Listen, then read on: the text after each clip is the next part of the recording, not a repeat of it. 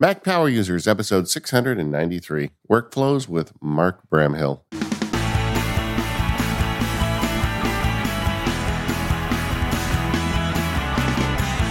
Hey everybody, it's David Sparks. I'm joined by Stephen Hackett today. I hope you're having a great day.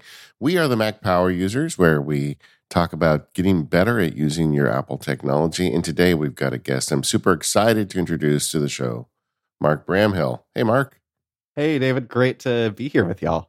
Yeah, it is. I am, I guess you'd call it a super fan. Mark was the producer of an amazing, delightful podcast called Welcome to Macintosh, which is will we call it hiatus, Mark, or? Yeah, I'd say hibernation. I have things that I want to do still for the show at some point, and it's just a matter of when the right time and stories come along.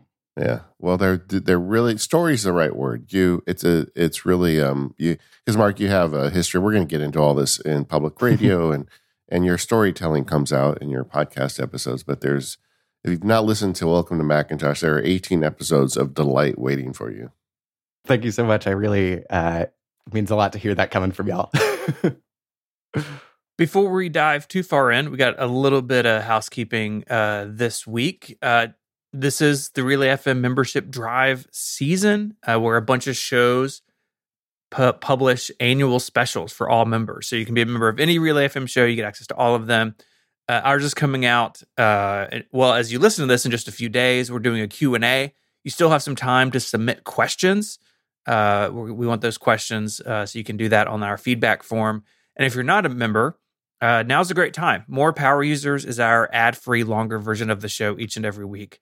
This week, we're going to talk about using tech in bird watching, because that is an area that Mark has become an expert in, which we're going to get to in the show. I'm super fascinated by it. But now's a great time. So if you're not a member, check it out, relay.fm/MPU, and there's a couple of join buttons there at the top of the page. Yeah, and if you want to get us those questions, you literally have one day to get them to us after this episode releases. Yeah. Just one request, make them weird. Make them weird. All right, so Mark, we talked a little bit about Welcome to Macintosh, which I echo everything David said, but you've done a couple of other projects, and right now you're working on a project called BirdNote. Tell us a little bit about your work in the audio world, a little bit about your background, and how you ended up where you are now.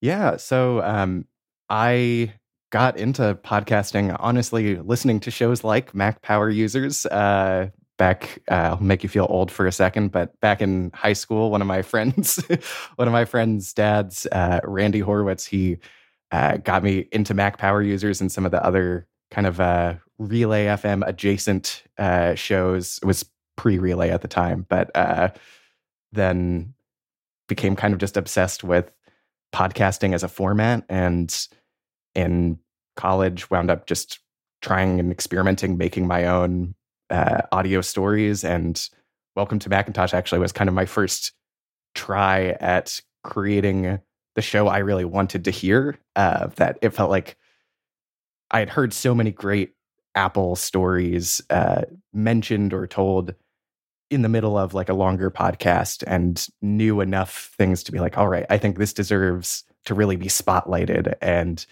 given attention so that it can be easily found and kind of hold up as a piece of history. And I didn't really expect that people would listen to that when I started making it, but evidently I was not the only one who wanted a show like it. So that was really a delightful way to start making audio stories. I don't know if I've ever told you this story, but in 2016, you and I recorded like a bonus episode of Welcome to Macintosh about OS 10 versus OS X, right? And, you know, the 10 is still in some of Apple's marketing, like Logic Pro 10, and then apparently they're going to have XR OS, so however you're going to pronounce that.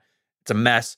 But I ran into one of my college professors, like in the grocery store or something, and her son had told her about this episode. Like, wasn't Stephen a student of yours? And she known that I'd done podcasting, but apparently that was like the first time she had heard someone like that I'd broken through. It was like, cool, like that's awesome. Oh wow, this episode made me look impressive to my old college professor. So thank you for making me look legitimate.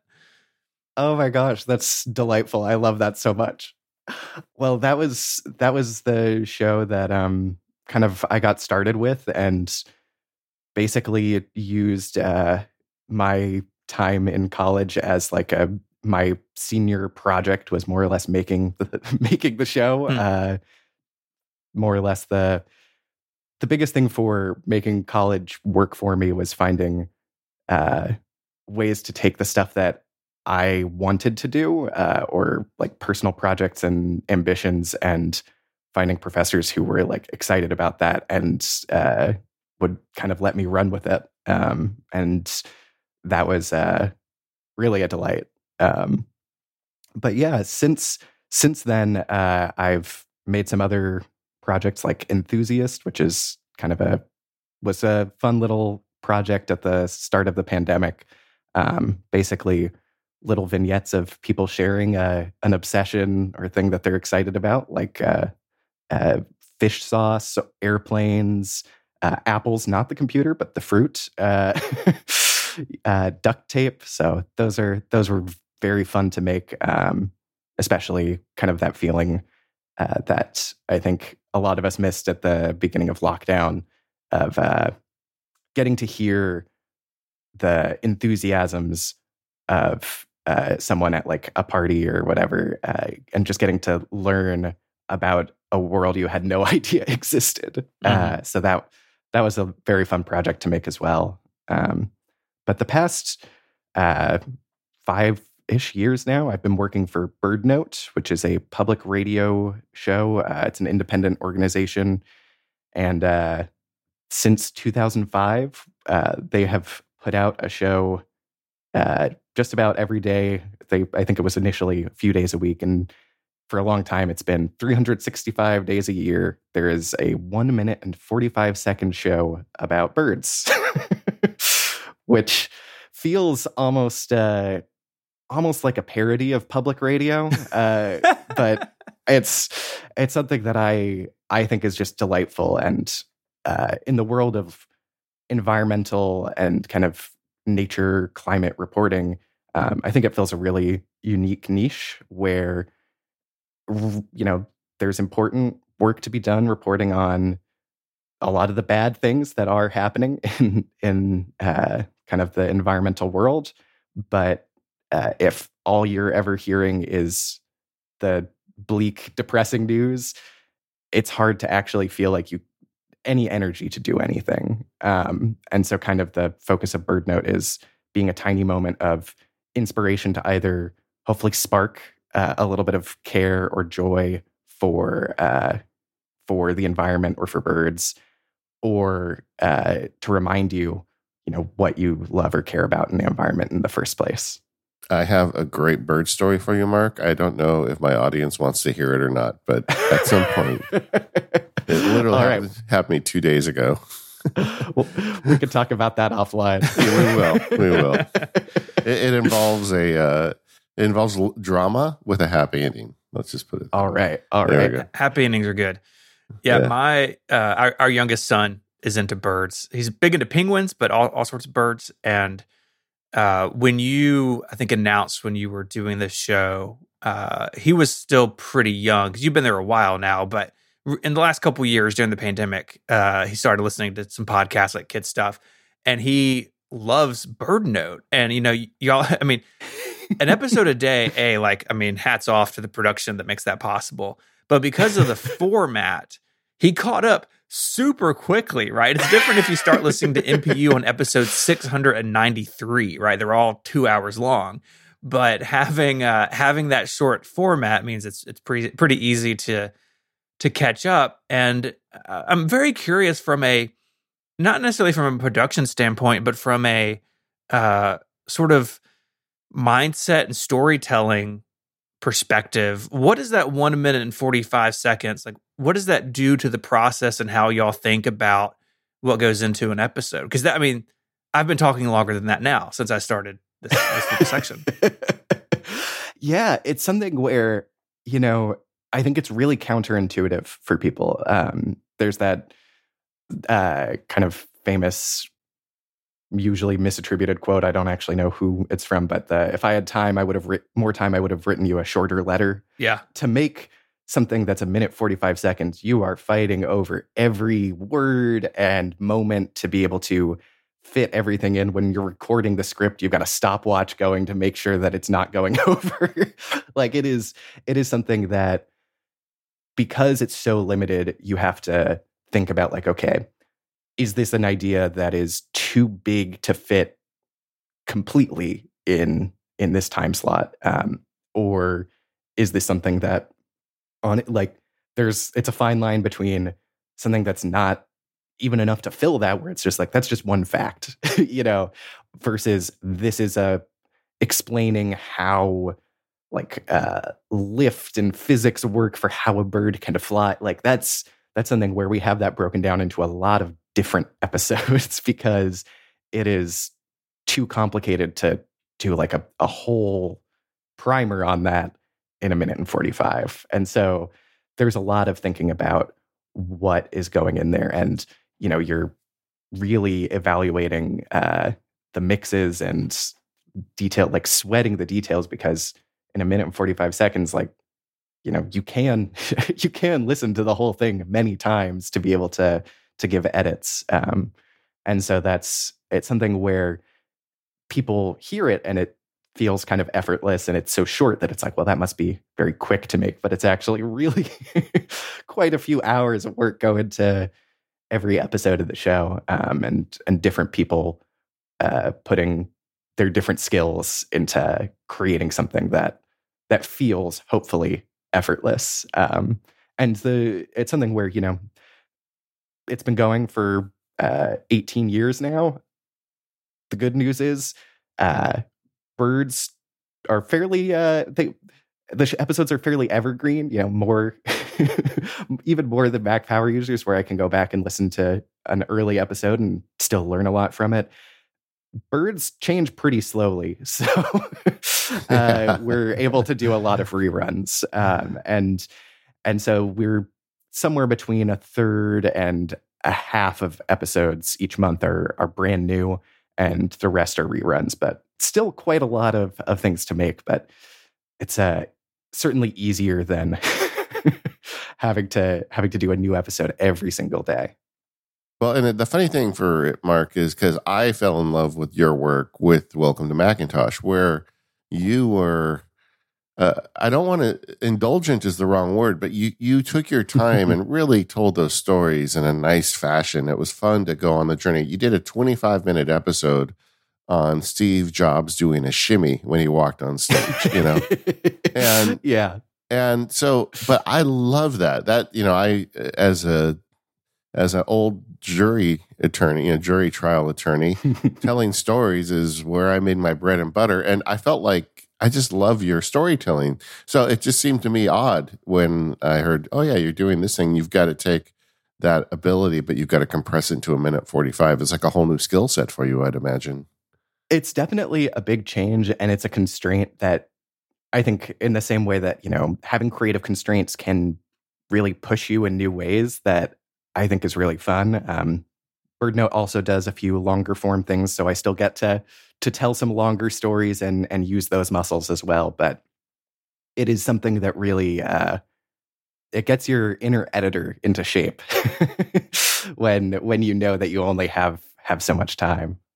And another thing that I love about your story is that, you started doing this stuff in college. People do write us asking, like, how do I get started in these creative endeavors? And my advice is always, then make something. If you want to do this for a living, you need to start doing it, before you make a living on it. And you're the prime example. I mean, you made this podcast because you had an itch to scratch, and you did an amazing job on it. I'd imagine that Enthusiast and Welcome to Macintosh played a pretty big role in you getting the job. Yeah, it's something where I think Welcome to Macintosh definitely was an excellent, portfolio piece when I was applying. Enthusiast I made as a side project after I'd started working at BirdNote. But yeah, it is something that made it much easier when I was looking for a job, and was something that also I think, validated that like this is actually a thing that I want to do. It's not just like an idea that sounds appealing. It's something that I've been having fun for several years, making these types of stories and going into this as kind of a vocation feels not just like an abstract idea, but an extension of something I've been finding a lot of joy in. Did that joy ever stop, or does it, or did it ever turn into just a job for you now that you're doing it for a living? I mean, there's definitely there are cycles, but I think there's still like that core, and especially anytime there's a project or a story that you're really excited about, I think that joy is always going to come back, even if there are times where it's like it is also a job. But it's something that it's definitely not a never work a day in your life sort of thing, but it is very fulfilling in a way that would be hard to do, I think, otherwise. One part of your story that I'm curious about, if I have my notes right, is that you spent some time at NPR Public Radio. Was that as an intern? Yeah, I was an intern with NPR's Planet Money, and that was a lot of fun getting to work with super talented reporters, and they've done some super fun projects like the Planet Money makes a T-shirt. They were working on, while I was there, buying and selling crude oil. Basically, just finding ways to take complex systems and more or less insert themselves into it to find a way to make it exciting and fun to listen to. Mm-hmm. So that I definitely learned a lot from working with them, and I think we'll get a little more into that later in the episode. Yeah, I think interning is such an interesting part of a lot of people's careers. I did not intern, but I worked at my college paper, which kind of served as the same thing, even though it was basically all students. Mm-hmm. We had some grad students kind of helping us along, at least in the beginning. And I'm just curious, sort of your thought on internship in general. It sounds like yours was really positive. Is that something that you encourage people who want to get into this field or others to pursue while they're in school? I think it's definitely worth pursuing. It's something where they can be very competitive, and I'm grateful to see so many of the internships with larger organizations become paid or better paid if they were paying something before, where it can be more accessible for a lot more people, and you don't have to necessarily live in New York or DC on next to no money. And so they're the biggest reasons why I think people would need to avoid them have really started to fall away. And that said, they've gotten, I think, even more competitive as a result, but they can be a fantastic experience, and getting to meet people in the industry, get some mentorship from people who are so talented, and also just get a sense of what it's like showing up each day at that type of office, and learning what that environment is like. So I think there's a huge amount of value in that for sure. This episode of MPU is made possible by 1Password. The benefits of a password manager it's a super long list. You have all of your logins and your 2FA codes, everything with you on all your devices. And 1Password, of course, uses things like Face ID and Touch ID to make it easy to access those passwords. But starting in just a couple of weeks, 1Password will be rolling out support for passkeys. If you're not familiar with this is a passwordless future that we've been promised for so long. Starting on June 6th, you'll be able to save and manage your passkeys, which are biometric based. You'll be able to save those in 1Password. 1Password even has helped make a directory of sites and services. It's passkeys.directory on the web. So you can see if the things that you're using every day support passkeys. Google, just for instance, rolled it out. And starting June 6th, you'll be able to save those in 1Password. Of course, 1Password also has all of the great features they've had for a long time. It's the best way to sync your credentials, bank account information, debit and credit cards with people in your life at home or maybe at work with 1Password for Teams. I use both so I can keep things in sync with everyone in my life. We can all log into what we need to and keep everything secure. You can sign up for a 30-day free trial at 1password.com/MPU. And when you sign up, you get 20% off. Once again, that's 1password.com/MPU. All right, Mark, let's get into the nitty gritty. What's your Apple gear? Let's start with your Mac. It's just a classic Mac, right? I mean, I feel like in my head canon, that's all you've ever used.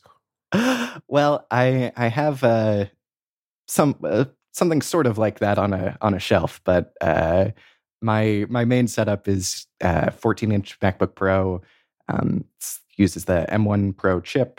I've got a studio display. I think a pretty similar setup to what Steven has these days, unless you've changed it up again. Hey, no, it's the same.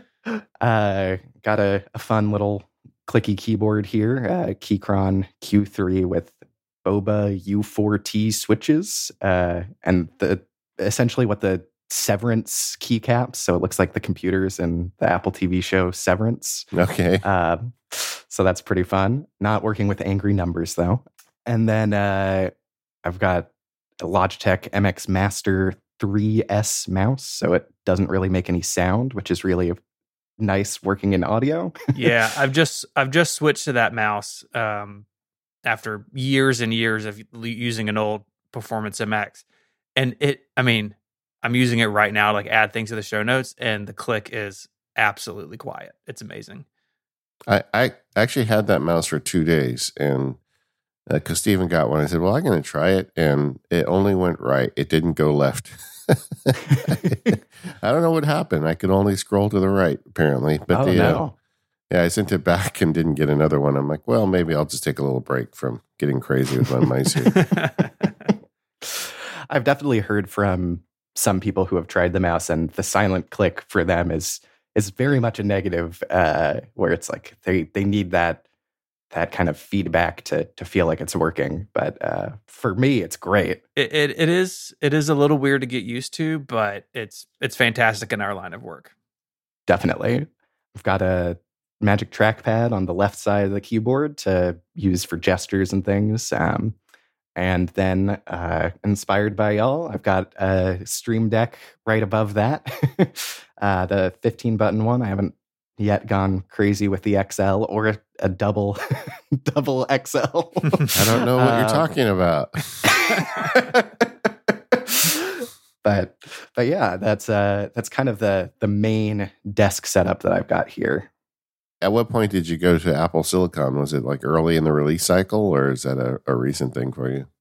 I got another computer. I have an M1 Mac Mini that now is being used as a server, and I got that pretty early in the Apple Silicon transition, where I was still waiting for the MacBook Pros to come out, and my old machine was a little long in the tooth, and that was incredible to see how much better the absolute bottom of the line Mac Mini was than my very fancy MacBook Pro from however many years before. And that has just been such a great change. I've been very, very happy with the switch to Apple Silicon. Yeah, I am still getting emails from listeners that are like discovering the Mac, the Apple Silicon Macs. They're getting one.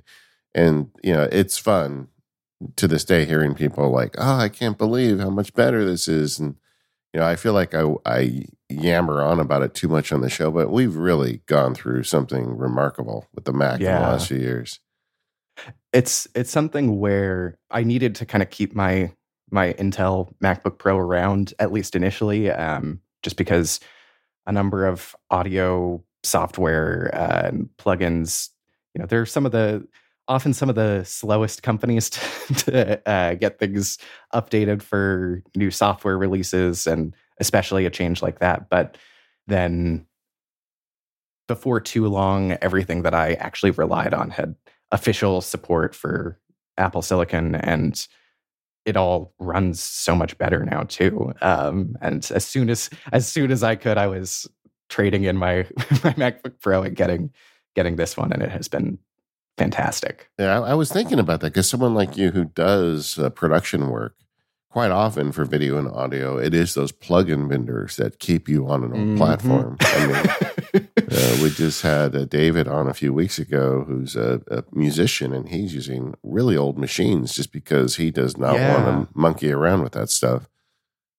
Yeah, it's something that they either are very slow to make the changes and or are going to insist on charging you an arm and a leg to actually get those fixes. So I've got everything running, and a lot of those things probably not going to change up too much unless I have to. Does the performance gains of the Apple Silicon translate over to those types of packages, like the production plug-in stuff, or do they run? And because I would imagine those are pretty math intensive when you're doing audio processing. There's definitely, for quite a number of things, they're a lot faster.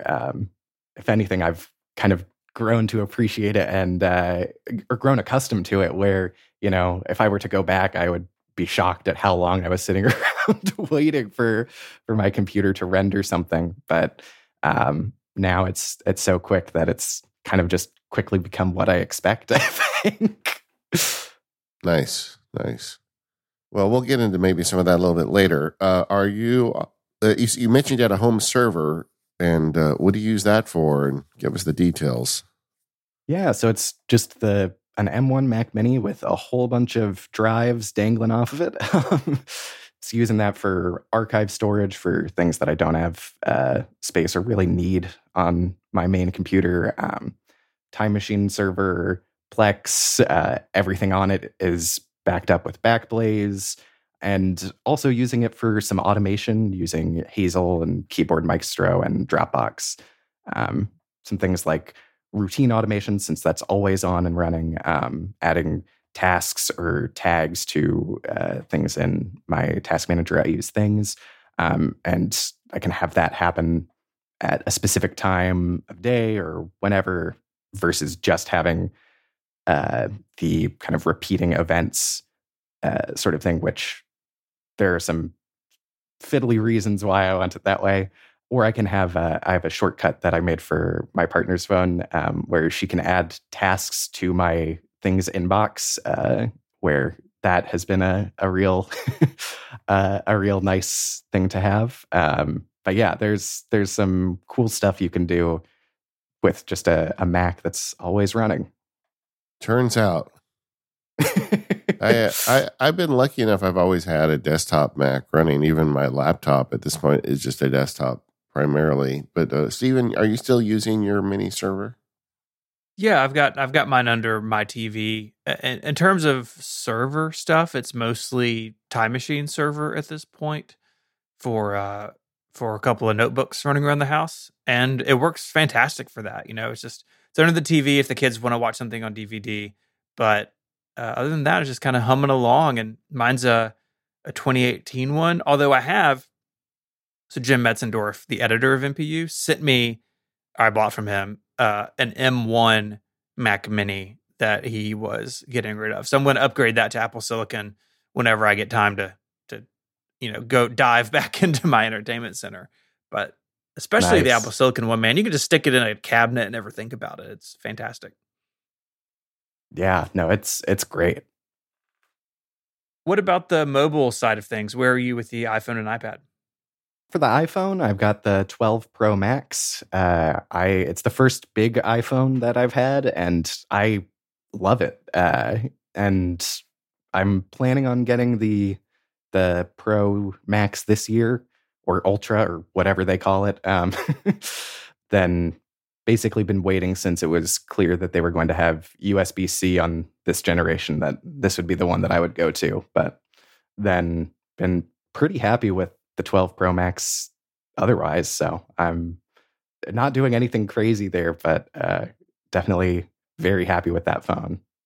Yeah, I mean, there's now news reports starting to show up showing that people are buying new phones less frequently. It's not just an Apple thing, it's kind of across the industry. And it's just what you describe. I mean, the phones have gotten good enough that the year-over-year improvements only attract the most ridiculous people, like me and Steven. Yeah.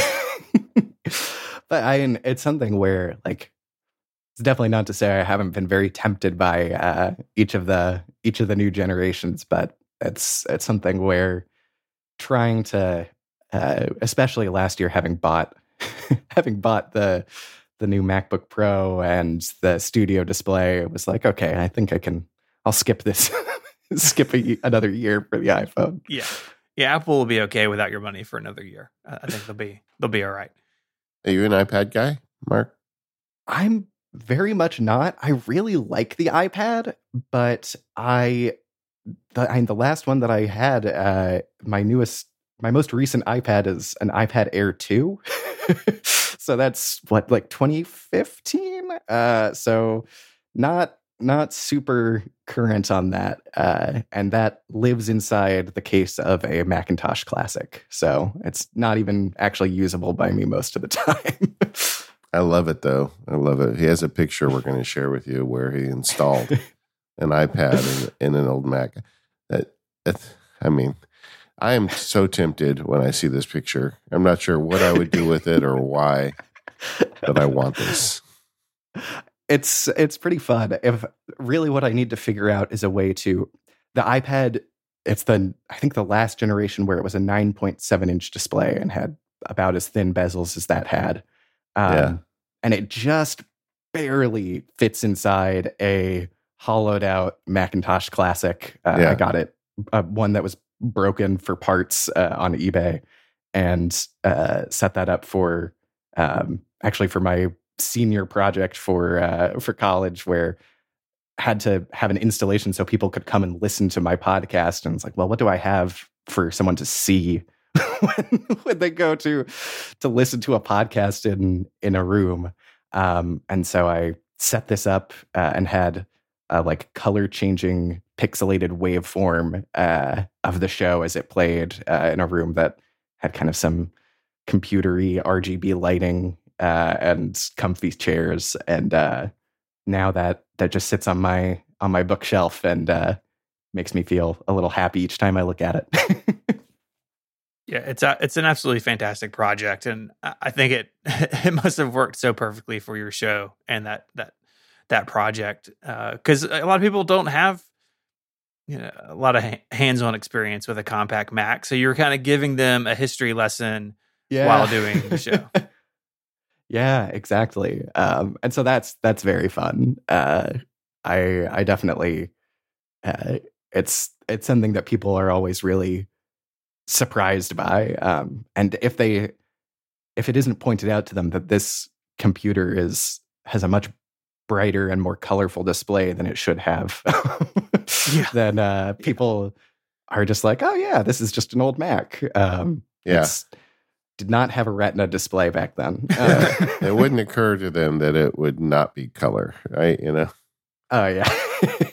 I remember at one point back in the day, I had a choice of a monitor that had higher resolution or a monitor that had color. And I picked the resolution because I've always been a Retina junkie, even before the word Retina existed. But yeah, I do remember these computers. Are you in the Apple Watch? Yeah, I wear my Apple Watch most days. I have a Series 4.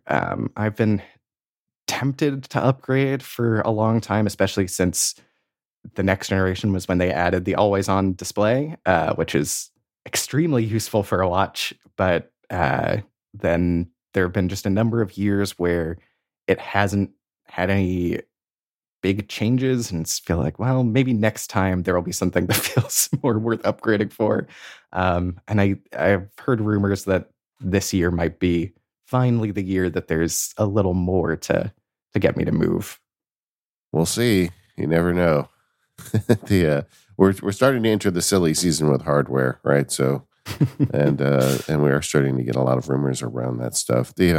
One of the big rumors is, Apple putting out a headset, which is, I think, primarily virtual reality, but some AR element to it as well with cameras and whatnot. As a guy who's kind of invested in the Apple ecosystem, you got any interest in that? I'm definitely intrigued to see what they do. I'm not expecting to buy this first generation of it. I definitely look forward to playing with it and seeing what it can do, but I have a hard time wrapping my head around what will be essential for it, especially at kind of the rumored level of price that is expected of $3,000 or so dollars is a lot of money for something that at this moment is hard to articulate what will be essential with it. But I expect that, in a few years that could very easily change. And it could be something where if there's something that, developers find a way to make some of my audio workflows totally transformed with that, absolutely, I will be looking into that. But I don't have quite the imagination for how it is going to change my entire world and workflow at this moment, but I'm excited to see. I mean, new Apple products always come down to the story of how they envision you using it and where it can make a difference. And I feel like this product, almost more than any other they've ever announced, maybe the iPad is the other one, they need a good story to explain where this fits because it's not obvious, right? Yeah, it's something that both their story for how they anticipate you using it and then the developer story of what do third parties and developers come up with that, can take that ideally a few steps even further. And I think that, that feels like it's extremely possible, but nothing feels certain yet. And so it's an exciting time to have that kind of anticipation and possibility, but hard to say anything for sure. This episode of the Mac Power Users is brought to you by Clean My Mac X. Go to macpaw.app/MPU and make your Mac as good as new and get 5% off. I do some of my best work at my Mac, and I love this computer, so I want to take good care of it, and I do that with Clean My Mac X. It's developed by MacPaw, which pursues a mission to help machines help you. And Clean My Mac X is an ideal decluttering app for the Mac to keep it in tip-top shape. We live in the age of SSDs, which means they're super fast but not super big, and sometimes we just got to make sure that we maintain our Mac in a way where we don't run out of storage. Well, that's one of the many problems that Clean My Mac X takes care of for you.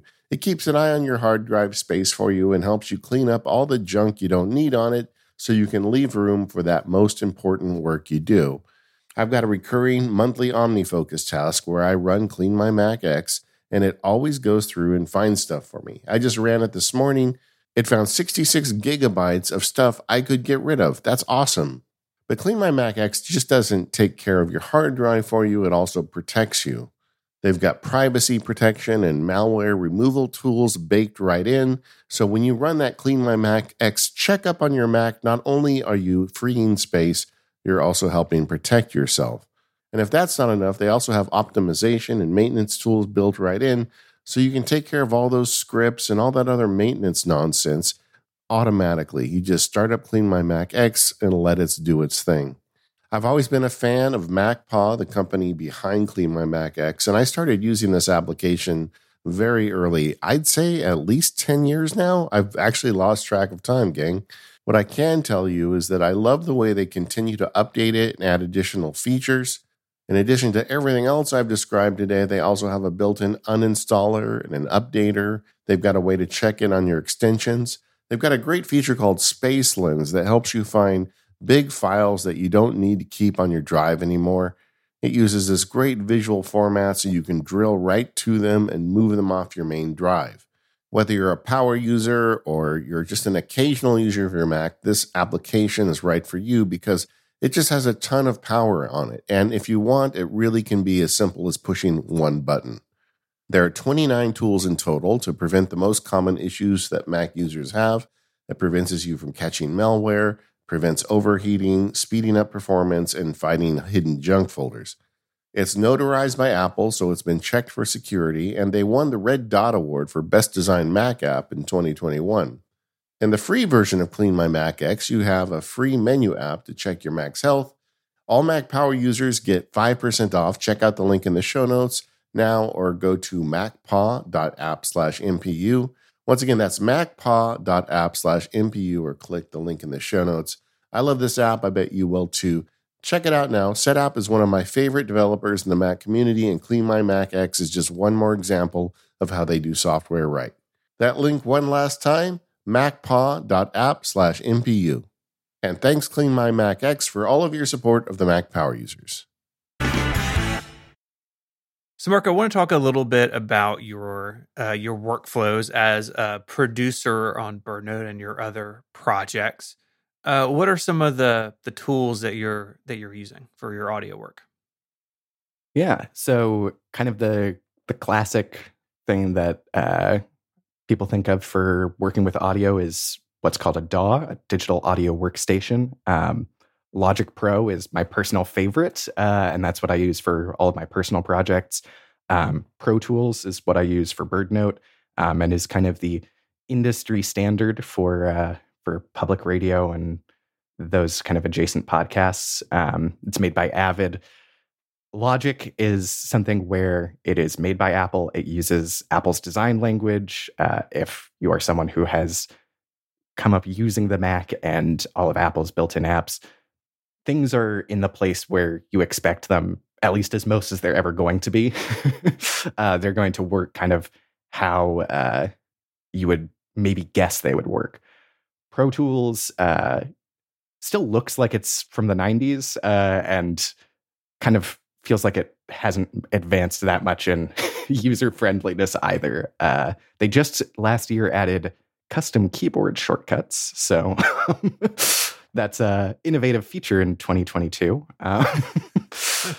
But it's something where it's, Pro Tools is not my favorite application. All of the DAWs are, to a large degree, they do the same thing. They've just moved the furniture around, and it's fine. You learn how the different keyboard shortcuts work. You learn how kind of the mental model is optimized in the app, and you're able to get the job done. Logic feels the most like home to me, and so I'm continually coming back to that. But you spend enough time working with any of them, and you can be pretty proficient. But that's what I use for doing mixes, editing, audio, assembling, and fine-tuning kind of an audio mix. But where it all starts is with recording. And over the pandemic, then we had to really get better about recording remotely, especially for people who don't have any fancy podcast gear like the three of us. Then I've tried so many different services and apps. And the one that I don't think is amazing, but the one that is best that I found is called TalkSync. It is a app that you have someone download. They put in a code to connect to your account, and then they hit record. Then when they finish recording, it automatically uploads it to your account so that you can download it. It'll record in high quality. And the biggest issue that I kept running into is Android, with other services and other approaches, is Android phones still ship without a voice memo app built in. People with an iPhone, I was previously just telling them, record a voice memo while we do the call over Zoom. And that worked great. But on Android, I had to keep trying to find like a free recording app, and all of them had some horrible problem where either the recording got lost, they only recorded in like 16 kilohertz, so it's only like the lowest, the low frequencies of the person's voice are there. It's like absolutely unusable recordings. And after a few times of something like that happening, it's just like, all right, I need to find something that is consistent. And so that has been a big improvement. Did you ever look at some of the online digital tools? I know some podcasters these days are, there are online services now where you can do a recording without software, where someone just logs in and plugs in a mic.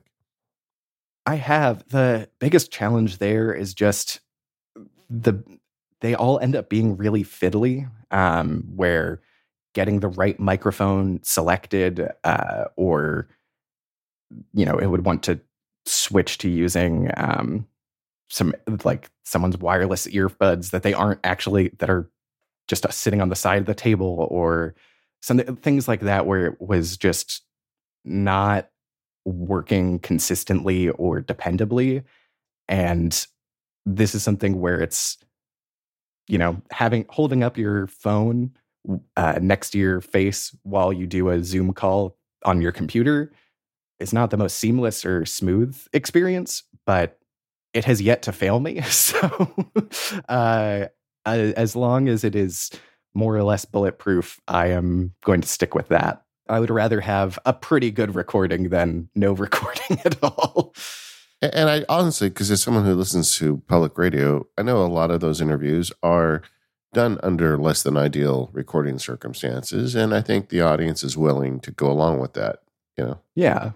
Yeah. And it's something where if someone uses their phone for this, it actually can sound really good. A lot of it depends on the room they're in or some of those details, but it tends to sound fairly professional. It's not the ideal situation, but it's something where since using this, I've not had to worry about, am I going to have a recording that is usable and sounds good? Yeah, I mean, just think about it 10 years ago or, before the iPhone. Gosh, yeah. It's something where the old school method is you find someone in the area and you pay them to drive over with their recording kit and record while the two of you do a phone call. And there is still some of that, but especially at the start of the pandemic, then really had to figure out a way of like, okay, how do we do this where our interviewee is also their own recording engineer? And finding a way that is dead simple for that took some experimenting, but pretty happy with this.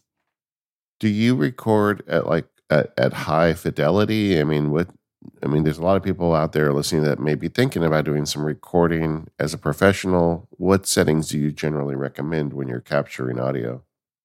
Yeah, so when I'm recording in person, recording anything myself, I have Sound Devices MixPre 3.2 recorder.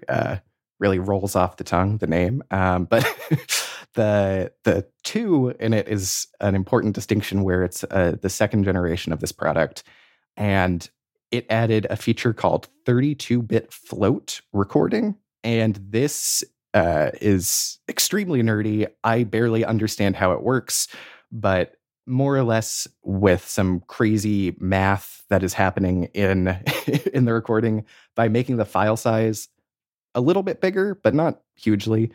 It's almost impossible to have the levels clip for your recording. And that would be like if you're recording someone and they suddenly yell something, they speak loudly, and the audio kind of sounds crunchy, where it gets too loud for the recorder to be able to actually process that, and it kind of just all becomes noise. With this, you have that happen. You bring it into your audio editor and you just drag down the volume, and that information is still there. It's not lost like it used to be. It still feels like sorcery to me, but that is crazy feature that I cannot imagine ever ever buying a recorder that doesn't support that in the future.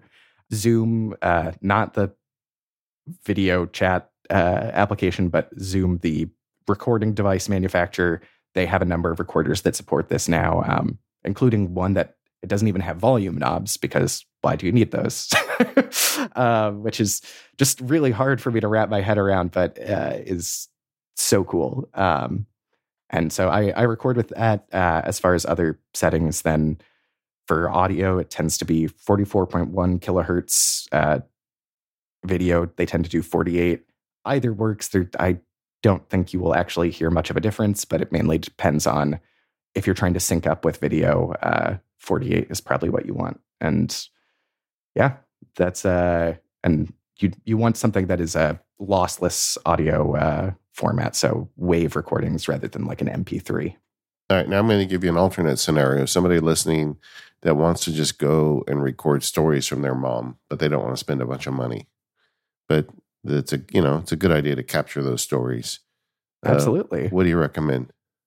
If it's something where you're just starting out or playing around with something, honestly, using your iPhone's microphone is great. I like the application Just Press Record. It allows you to record as a WAV file so that you have something that's higher quality if you want to be doing more processing or editing of it later. Or you could just record it in voice memos and it's fine. It's something where the microphone on the iPhone is really good. It's not going to be perfect, but especially if you are just getting started or recording something for posterity, like it's going to do a good job. It's not going to be something where you are upset about not having spent $1,000 on a recording kit to have a better setup. And in some ways, if you don't know how to use that fancy recording kit, it might be harder to get good results with that anyway. Yeah, I mean, there's just so many stories my mom used to tell that I wish I'd recorded, or even just when my kids were little and things like that. I think a lot of the listeners get on that train faster than I did. But Mark, you are also an automator. I saw that you've got some cool automation as part of your recording workflow. Could you share that with us? Yeah, one that is a super simple automation, but that makes me smile every time it runs is just I have Hazel watching for my recorder's SD card, and as soon as it detects that, it auto imports all new WAV files into my inbox folder. I have a folder that I kind of use instead of the downloads folder as just this is where all incoming files go, and I route them from there. But that's something where I don't have to go in and look inside each folder and grab the audio files and remember is SD underscore 1006. Is that new or not? And try and figure I don't have to think about that anymore. If it's new, it's there in a matter of seconds. And that is a huge quality of life improvement, which took like 5 minutes or something to set up. And those are my favorite kinds of automations for sure. So, Mark, I know you do a lot of work with Descript, which is this application and service. It's one of those things that's kind of hard to draw the line between what's what. And it does all of this really cool editing, but via text. It's not the way that you would think about it. So could you describe what this tool is and how you're using it? Yeah, so Descript, it's the first tool that I ever was aware of that did text-based audio editing, where essentially what it does is you give it an audio file, it generates a somewhat accurate transcript of the audio for you, tends to be pretty good, and it's gotten better over the years. And then it shows you the text like a Word doc or Google Doc or whatever, and you can go in and make cuts or deletions, copy and paste. But as you're doing that, it is taking those words in the audio and editing the audio file for you and allows you to move things around super easily and think about it as a document rather than, looking at waveforms, which when you're working, especially on the types of stories like Welcome to Macintosh, for something where there's an interview for BirdNote where I just need what are the useful quotes that I interview someone for 40 minutes and it's got to go into a minute 45.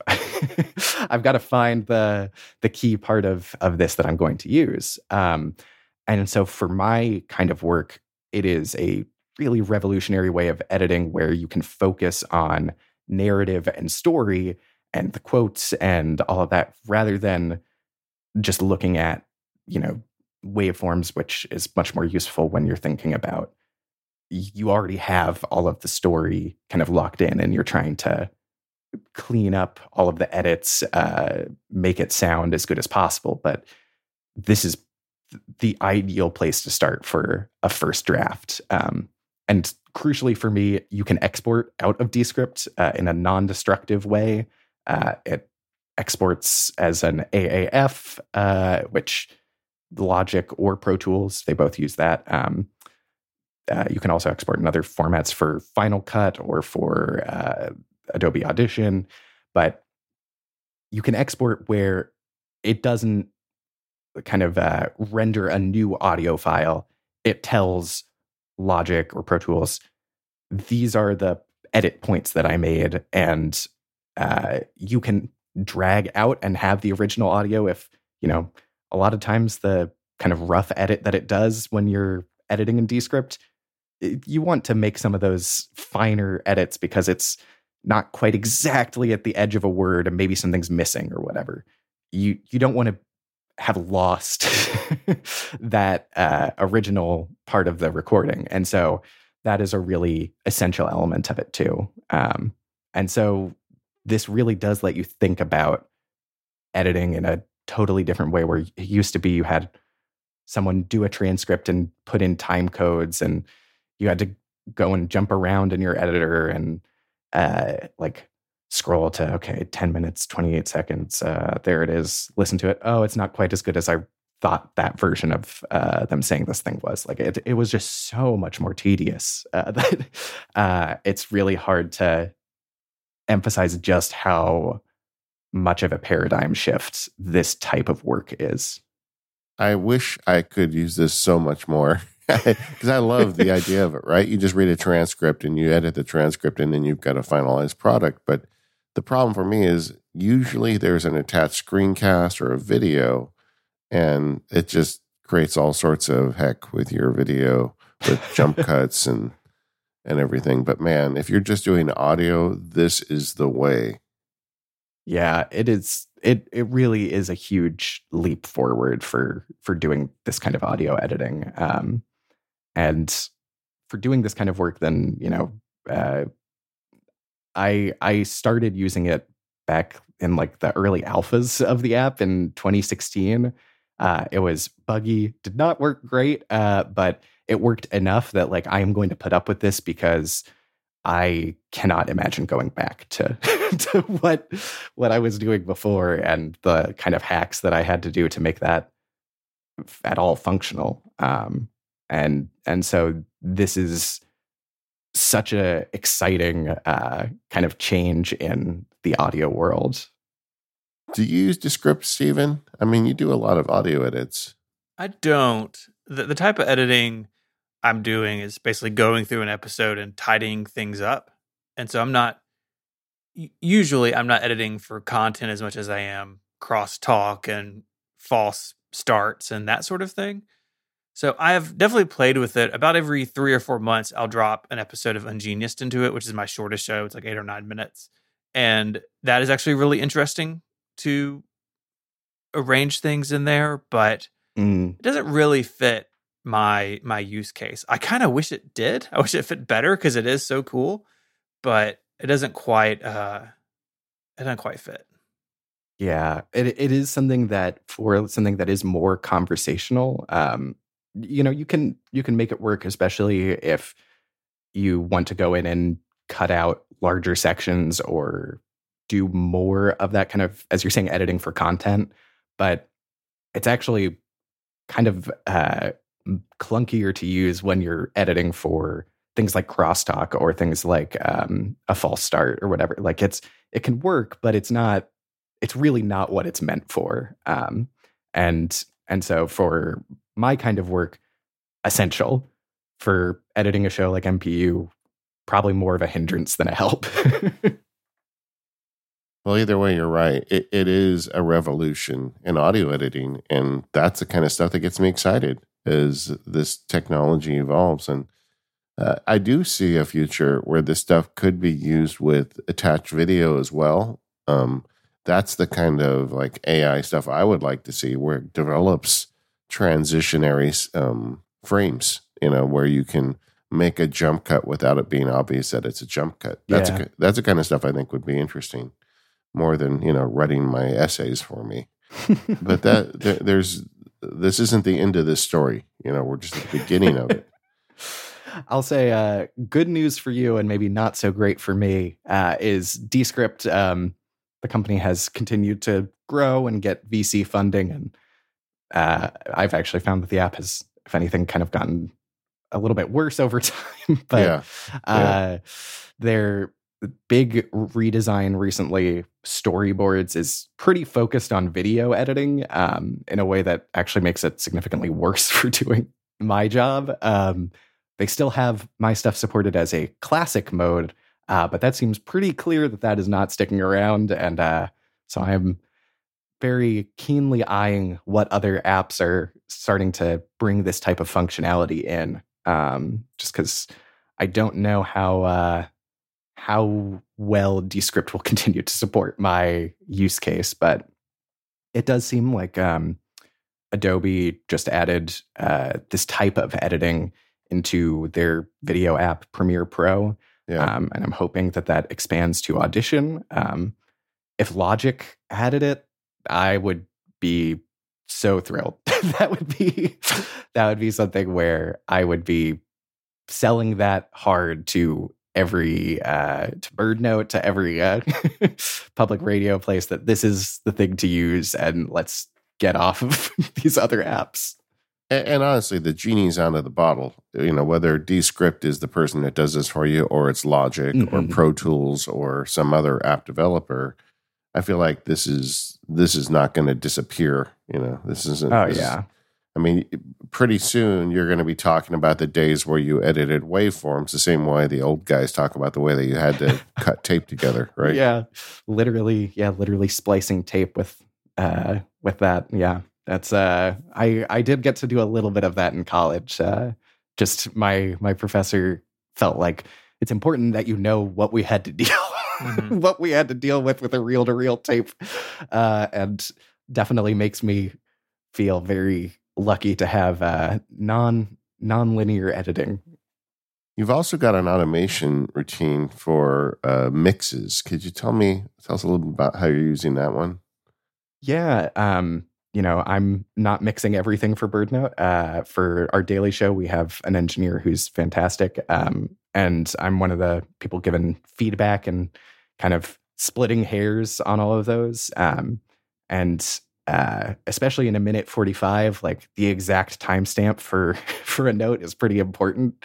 Then just because otherwise it's like, which occurrence of this thing did you mean, or whatever. I listen to those in VLC and have a Keyboard Maestro macro that uses an Apple script to grab the timestamp from VLC and paste that in with at this time code. Then I can quickly type out what my note is. There's a bump in the background, or the level is a little uneven here as we change the kind of background ambience.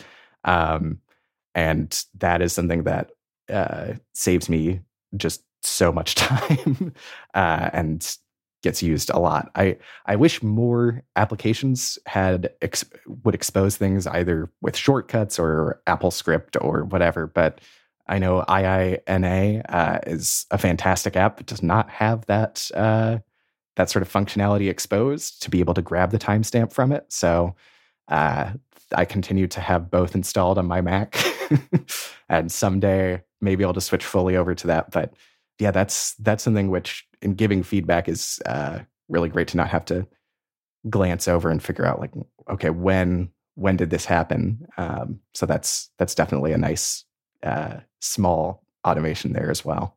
I really love small automations. I think too often those of us that talk about automation get too far down into the weeds on this stuff, when it's these small ones really that I think often makes the most difference for people. It's also something too where they're the most approachable, I find, where, hopefully someone listening, whether or not they work with audio or whatever, hearing something like that might inspire them to think of kind of analogous automation that might be relevant to their job, where, if it's the Rube Goldberg kind of automation where I've got this to kick off one thing and then it sends an email to this server. Like, if you've got anything that's too complicated, I think someone who is not already all in on automation can very quickly feel like kind of intimidated or have a harder time picturing how that could ever be relevant to them. Yeah. Not to mention, Rube Goldberg machines often catch on fire. Yeah. Yeah. Those I've definitely had to remove any of those from any core functionality of lights or the house. Those are generally not appreciated by the non-automators of the household. Yeah. I that's a polite way of saying we got to keep you out of the doghouse.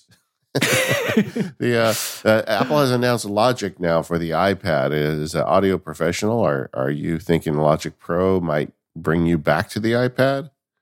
It's definitely got me really interested.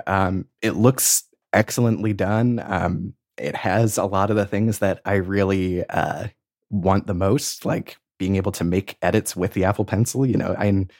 I just said that, I'm glad that I'm not having to make cuts with tape, but being able to have something that kind of acts like a literal splice tool is very natural. And being able to draw in volume or automation curves so much better than trying to do that with a mouse. And so there are things that look really appealing. There's the challenge of, as we talked about earlier with third-party plugins, there are places that a lot of brands do not have those available on the iPad.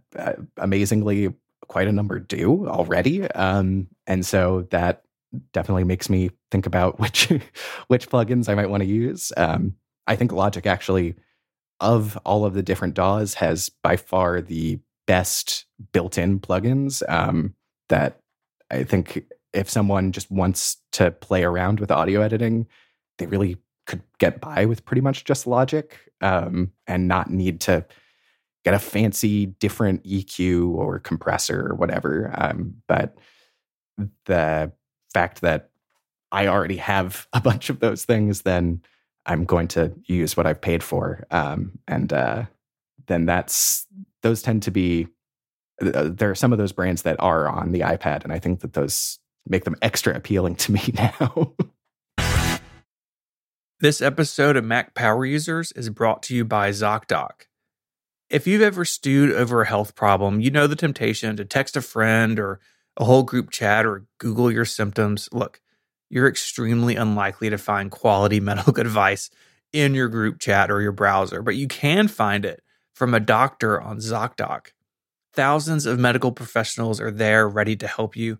They listen like a friend, but they give you the expert care that you need. ZocDoc is the only free app that lets you find and book doctors who are patient-reviewed, take your insurance, are available when you need them, and treat almost every condition under the sun. There are lots of reasons to find a new doctor. Maybe you've moved to a new area. Maybe your previous physician has retired, or maybe you're dealing with something new and you're just not sure who to go to. Well, ZocDoc can serve all of those needs and so many more. When you're not feeling your best, finding great care shouldn't take up all your energy. That's where ZocDoc comes in. Their free app is used by millions of people. You can find the right doctor that meets your needs and fits your schedule. Book an appointment with just a few taps in their app and start feeling better faster with ZocDoc. Go to ZocDoc.com/MPU to download their app for free. Then find and book a top-rated doctor today. Many are available within 24 hours. That's ZocDoc, ZocDoc. ZocDoc.com/MPU. Our thanks to ZocDoc for their support of the show. Mark, you made a great podcast about the Macintosh, which we all love. You're doing great work now, but your real claim to fame, let's be honest, is that you created an emoji. Yeah. It's definitely a fun story to tell people, and one that really gets people very surprised, and also continues to get me weird weird like media requests where a couple years back there was some drama involving emoji on The Real Housewives of Salt Lake City, a show that I have never seen, but I was interviewed as an expert for, for a story on Harper's Bazaar about kind of just emoji usage and stuff, and this particular drama where it's like, I love that this kind of keeps me like, it's such a unusual kind of specialization of knowledge. Well, tell us the story. How did you get involved with emoji creation? Yeah, so I mentioned earlier how interning at Planet Money, I learned a lot from the people there, and they, I think, are kind of just really masters with the kind of stunt participatory journalism where, making a t-shirt or creating a music label is a recent one they've done, where they kind of meddle and get involved to actually add some stakes and drama to something that at its core is a story about, like, here is how a bureaucratic system works or whatever. And it adds momentum to a story that may not have a clear main character otherwise. And so that's something that, while I was learning from them, I kind of I kind of came up with this idea of, oh, what if explaining how emoji work and how they're different from from what people imagine, what if I could shine a light on that by creating one of my own? And so, to kind of use a podcasting cliche, to understand this, we have to go back then and kind of go into the 90s, where what an emoji is, it's the idea of having images encoded as text, kind of like wingdings, but something where they're more playful, colorful than that. And it started in Japan, where, you're sending text messages to each other. Those are using very little data, but you still want to be able to express yourself with more than just basic text characters. And so emoji allowed you to put a small predefined set of images into your text that were still sent in the same way that the letter A or a Japanese symbol is sent. There were issues in terms of, as these were adopted in Japan, they were not standardized between cell phone makers. So you could have a different emoji appear for your recipient than the one you had typed, which, easy to imagine how that could be problematic. A flower in one and a knife in the other, that could be a problem. Yeah. Might not send quite the message you intended to. And so eventually they kind of reached a relative equilibrium there of similar enough between the different phone brands, but they were not properly formalized. But they were super popular in Japan when the iPhone was trying to launch in more countries, and Google was also trying to get Gmail to be bigger in Japan around the same time, 2007 to 2010. They basically got the message of, if you want your products to be big here, they need to support emoji. That's a non-starter if we can't have those. And so Apple and Google pushed to have the organization called a Unicode add them to their standards body. Unicode basically is a kind of boring academic organization that is the agreed upon code points for text. So when I type a letter A and I send you a file, it shows as the letter A on your computer. In the early days of the internet, you might have gone to a website that was in a foreign language and you would get a whole bunch of absolute garbage of showing up on your computer where it's like, it's unreadable. It doesn't render correctly. And that's because they were using the same essentially number for a letter in their language that is used in yours, and it just winds up, everything gets garbled. And so Unicode their goal is to have all languages, all alphabets standardized, where everyone agrees, this number equals this symbol. And for the most part, it's an academic organization focused on, like, they spend a lot of time thinking about like dead languages that someone studying them to be able to write up a very small audience paper analyzing that language. Those are things that they spend a lot of time debating and working on. And suddenly they had emoji added to their kind of their purview. And the process for proposing a new character, which was really only being done by computer scientists and linguists, now suddenly had just like a random person who really wanted to see a different color heart emoji or whatever. And so suddenly the volume of applications really kind of skyrocketed. And to get a new emoji created, you have to write one of these proposal applications, making the case for why your idea should be among the set of predefined images.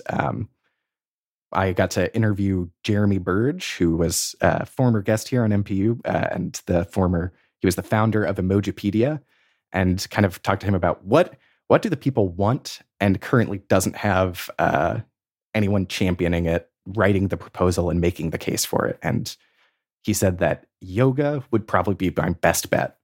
I pretty much had never done yoga before that point. And so I decided, all right, I'll learn what I need to, and I will champion this as a kind of weird public service. And then writing a proposal, it's changed a fair bit since I did this, but generally making the case of, is this a distinct image in meaning and the way that it looks from the current existing set of emoji, like a flathead, like we really need a flathead screw or whatever. And it's like, well, we have a bolt, and for most cases that's close enough. Or one where it's like a glass of water. It's like, well, we have a faucet with water pouring from it, and that kind of conveys the idea of drinking water already. They're basically showing there isn't something that can say this closely enough, or that it would just visually look kind of the same as. How likely is this to be? Is this something that is like a super specific niche emoji, or does it have wide possible use? Which could be like, for the yoga emoji, not just people who like yoga, but also conveying the idea of like Zen or calm. And so the like possible uses of it are pretty wide. It's important to show that it's not using that it's not a specific figure, like a particular person from history or something, or copyrighted material, Superman or Starbucks, those can't be emoji. And is there evidence that people want this and will use it a lot? But yeah, so that's kind of the general gist of what is needed for proposing something. And then Unicode gives that a thumbs up, thumbs down, or says pretty often like, here are some details on like ways that it could be improved. Where, for mine, their feedback was make, a few specific things on, it should be formatted slightly differently or change this wording. The biggest change was changing it from person doing yoga or something like that to person in lotus position, where having the name for it be very prescriptive is important, because then when the emoji get released, every platform has to do an illustration of it in their own emoji font. So Apple and Google and Facebook and Microsoft, and everybody has to draw their own version of the emoji. And if it's just person doing yoga, then, or person meditating or whatever, like there are a lot of ways that you could represent that. And if it's very specific, then it's a lot harder for that to wind up with kind of different images that convey a different meaning. And so, yeah, then each year a new version of Unicode is released. Platforms add support for it on kind of different timelines. Some are faster than others, and Apple uses that as a kind of carrot to get people to update their phones. And then, as I mentioned, everyone has to draw their own things, and you get sometimes some fun differences between them.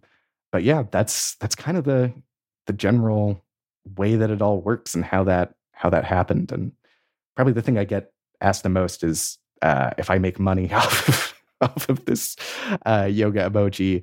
And the answer to that is no. I do not get any benefit from people using it other than smiling a little bit when I randomly see it appear on the internet and getting to know that I helped make that possible. I thought you got 10 cents every time it was used. Oh man, I would be doing pretty well if that were the case. I think it's pretty popular. It is funny.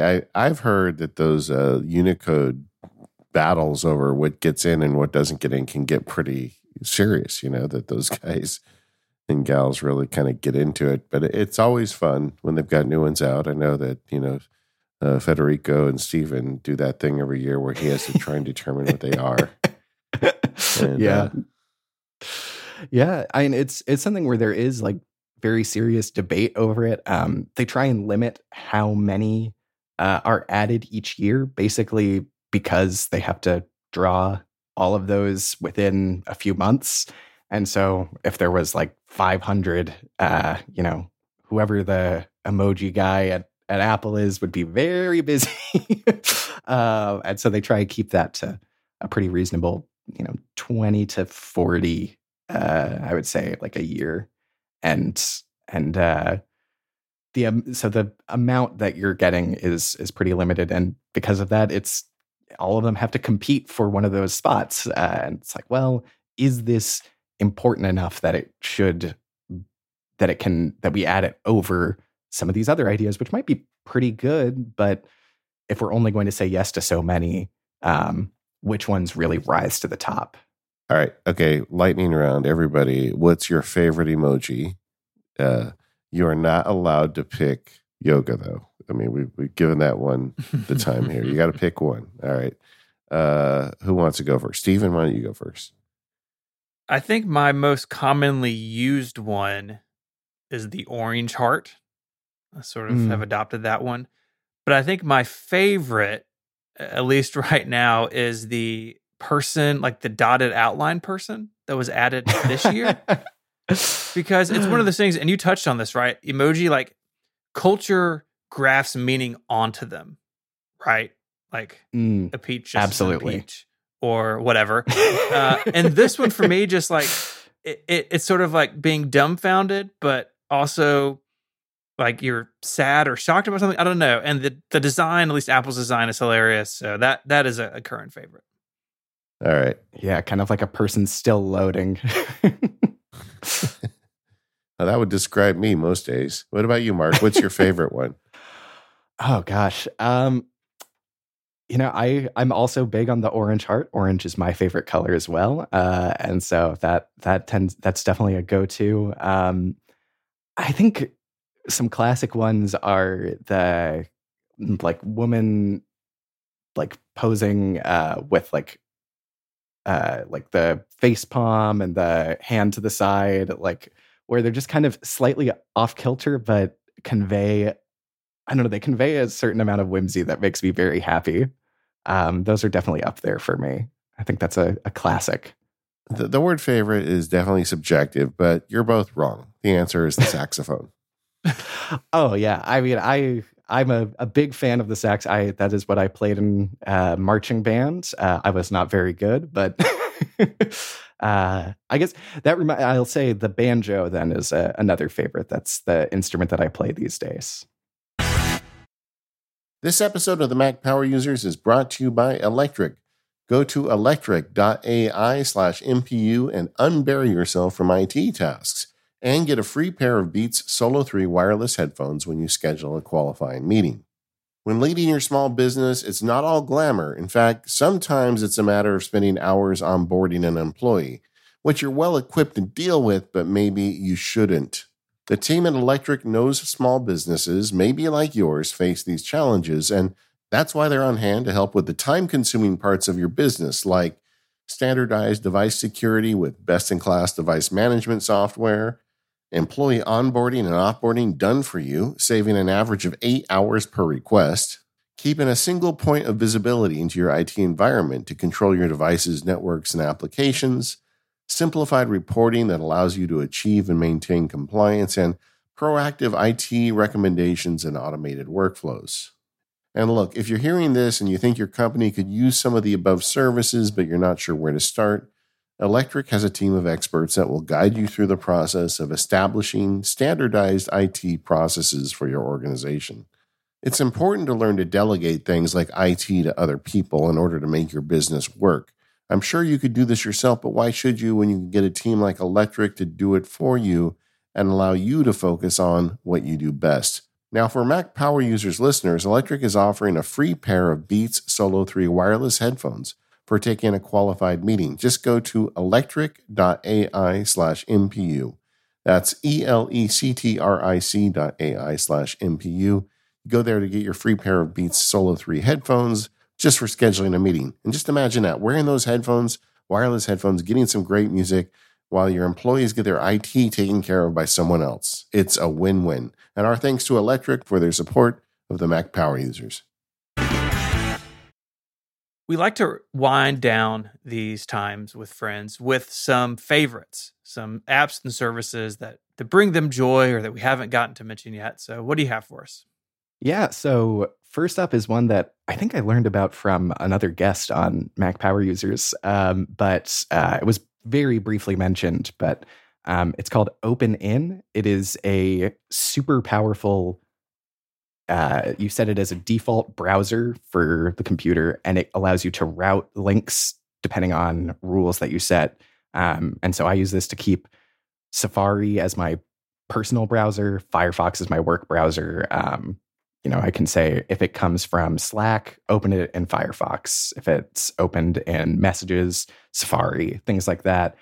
If it's a particular domain or has certain things in there that I can set lots of very specific and targeted rules, as well as if I shift click on a link in any app, then it will present a set of options of which of these browsers do you want.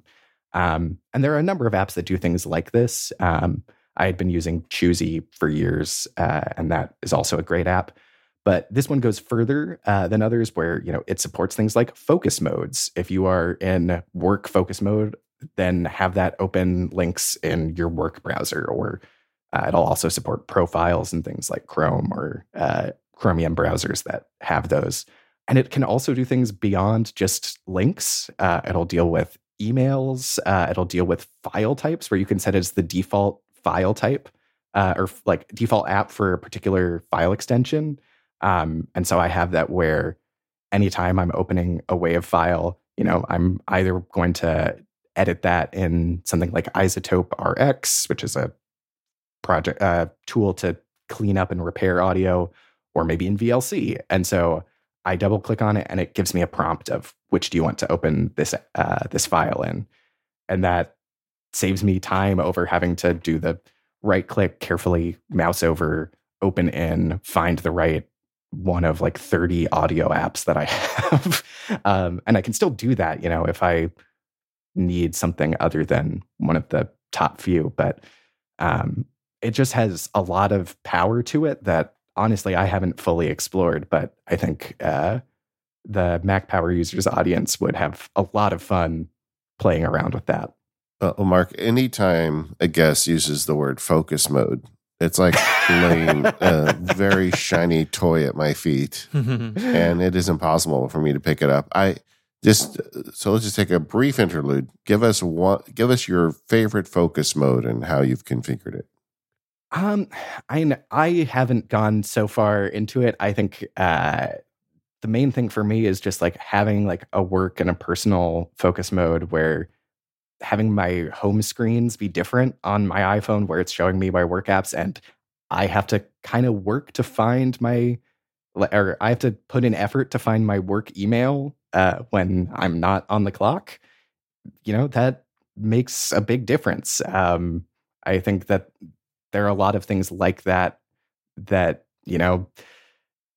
just making it where there is friction between doing the thing that you want to or are supposed to be doing at that time and possible distractions. And, in time when you're working, that's maybe getting to TikTok or to your messages or whatever.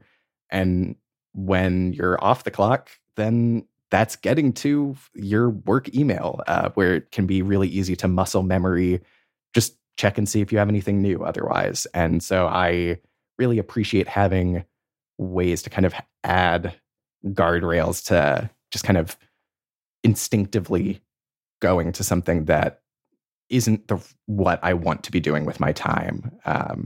And I think it's super exciting to see what Apple does with focus modes, and I'm hopeful that they will continue to really keep their foot on the gas with features. So fingers crossed. I think next to Apple Silicon, this is my favorite thing they've done in the last few years.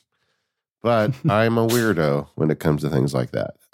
What are some of your other favorite apps and services? One that I really love is Photomator, formerly called Pixelmator Photo.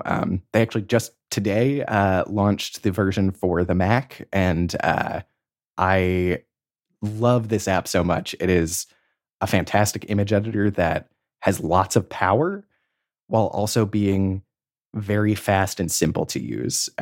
It is the exact right balance of power and complexity for my use cases. If you're doing photo editing for a living, maybe you want something a little more, but it has now abilities to create like masks and do easy object removal or content aware fill. And honestly, their machine learning auto kind of like suggest edits are quite good and a really good kind of starting place to go in and fine tune and then add in kind of your own personal style onto it. So that is an application where I downloaded Pixelmator Photo or downloaded Photomator for my Mac today and immediately giving them my money. I'm very excited about that.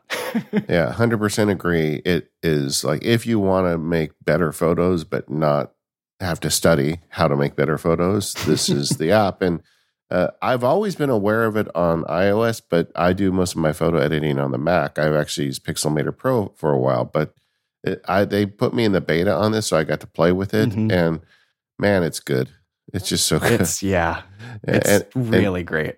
And it really does not take a lot of work to do it. And you can get in there and just make nice edits on your photos. That's all.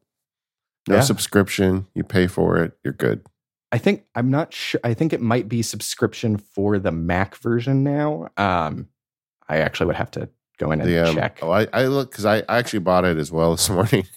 They've got at launch it's a lifetime $70. So yeah, that's also what I did. But they may have a subscription available. I don't know, but the with the Pixelmator stuff, I've always bought their lifetime license and been happy. They continue to update it. Yeah. Anyway, well, you hit a nerve with me on that one. What are some of your other favorite apps? This one's pretty specific, but it's an app called Pinball Map. My partner and I really love playing pinball, and this is a kind of community-led database of what places have pinball machines and which one. People leave notes on like whether they're in good condition or if something's maybe broken. And it is something where, especially where I live now, there's not much in town. And so when traveling, then it's really exciting to get to go and play on more machines. I think pinball is super cool that it's this extremely analog game. And it's part of why they need a lot of maintenance and repairs, is because there is a not so light metal ball slapping around the components repeatedly. That's how it's supposed to work. And the users are nudging the machine, trying to get the ball. You're slapping the machine and trying to avoid tilting it too much, but enough that you can keep it from draining. And there are some really fun themes too, where pretty much any franchise or intellectual property under the sun, there's a game for it. And then I particularly love the more recent Jurassic Park game. That one is very fun. It's got a motorized T-Rex head that you shoot the ball into, and it's very silly. But and the John Williams score for it really makes it feel very dramatic. Yes, of course. John Williams should score every pinball machine, in my opinion. just everything in the world, really.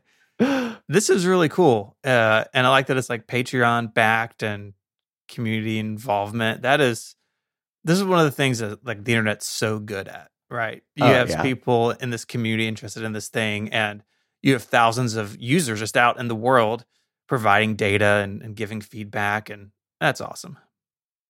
Yeah, no, it's something where this is so much of the kind of old school internet, but still getting I think it's a very well done app that gets updates pretty frequently, improving things, which is so cool to see. Mm-hmm. I was looking at the one in Memphis. They're a couple closer to me than I thought. Yeah, I can tell you more about some of those. I've checked out most of the places in town, I think. One last one is this app called Warp Terminal. I forget how I stumbled across this, but basically it is an AI superpowered terminal that I'm sure could be very useful for pro users to make their workflows even better. But if you are someone like me who occasionally opens the terminal and can never remember what the right language and commands are, then having something that's doing predictive text and helping use AI to make this easier, fantastic for kind of keeping me from needing to spend, half the time I'm using the terminal remembering how to use the terminal. So I definitely recommend people kind of poking around in that. It's a pretty nicely done application. Yeah, it looks really nice. I'm clicking through some of the screenshots now on their site, and the terminal on the Mac has been basically the same forever. I mean, they changed shells a couple of years ago. I haven't, because my brain couldn't make the switch. But yeah, same. Yeah, but this seems to bring some the new thoughts and new ways of doing things that you find kind of scattered across a bunch of different, not only terminal applications, but also text editors. Kind of brings them into one place. This looks really cool. Yeah, I think a very fun thing to play with. And whether you are a terminal novice or someone who lives in it, I think kicking the tires on it, you'll probably find something that excites you in there. Well, Mark, I want to thank you for coming on today and sharing your insight with us, your emoji, and all the great stuff you've done over to Welcome at Macintosh up until today. Where can people find you? Yeah, so it's been great being on the show. People can find me on Mastodon. I'm at Bramhill on journa.host. That'll be in the show notes if people need help with that. And my site with all of my various projects is just markbramhill.com. Yeah, and we will also put a link in for the Welcome to Macintosh podcast. What I said at the top of the show is so true. if you like the Mac Power users and you haven't listened to this, you are just in for such a treat. And we want to thank our sponsors today, 1Password, Clean My Mac X, ZocDoc, and Electric. And we will see you next time.